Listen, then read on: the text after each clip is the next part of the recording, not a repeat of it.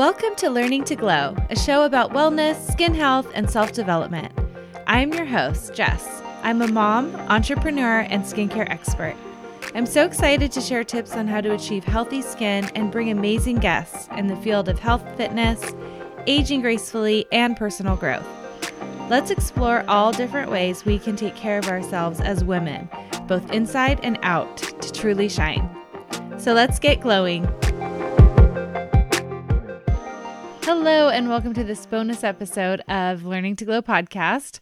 We have just had Emily Brown, a functional nutritionist, on with us, and she was talking all about our mitochondrial health.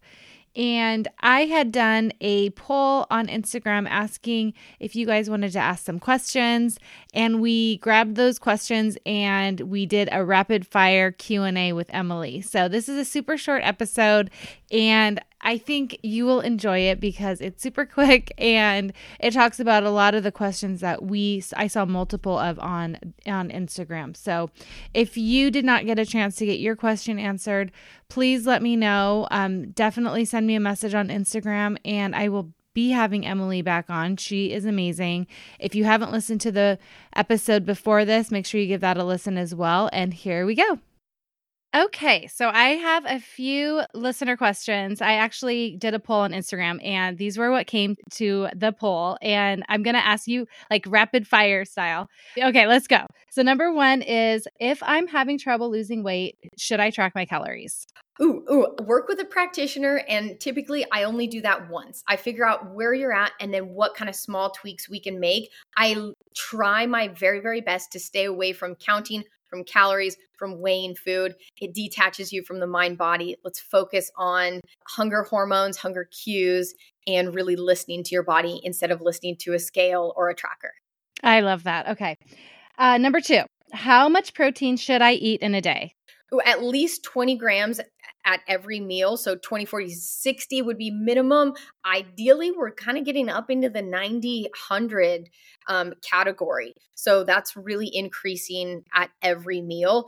Have a little side of collagen in your coffee or collagen in your matcha. It's really easy to have those complementary style of proteins at every meal. Hard-boiled eggs or those chomp sticks or things like that every time you're eating is really helpful. I love those. Okay. I do the collagen in my matcha.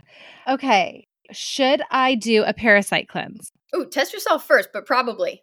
Oh, yeah. Okay. Especially if you eat sushi. Is that right? Okay. They're everywhere.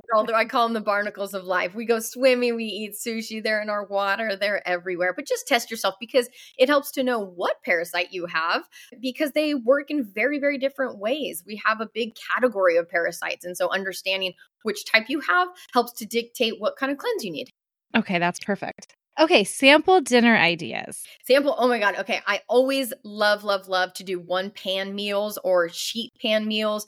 And so if you grab like two veggies, say sweet potatoes and asparagus, you put them on a pan, you'll air fry them for like 5 minutes, pull that same pan out, put a piece of fish, chicken, sausages, whatever you want, whatever protein you want, put it back in the air fryer another 5 minutes. You got a whole meal in 10 minutes in an air fryer. And those variations are endless if you're doing a protein and two veggies. And then if you've got kids or you want a little bit more substantive carb, you can, in that same 10 minutes, do a little brown rice, forbidden rice on the stove.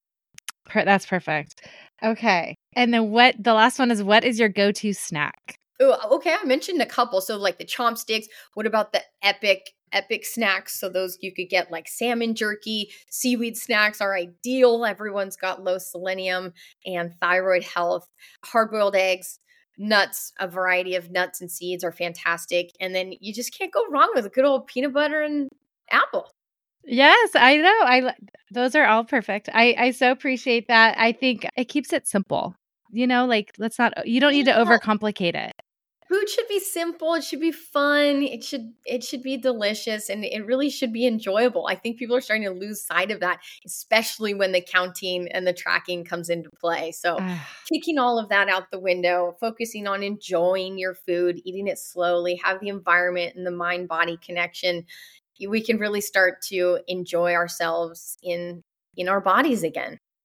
I love it. Well, thank you so much. That is perfect. My pleasure, Jen.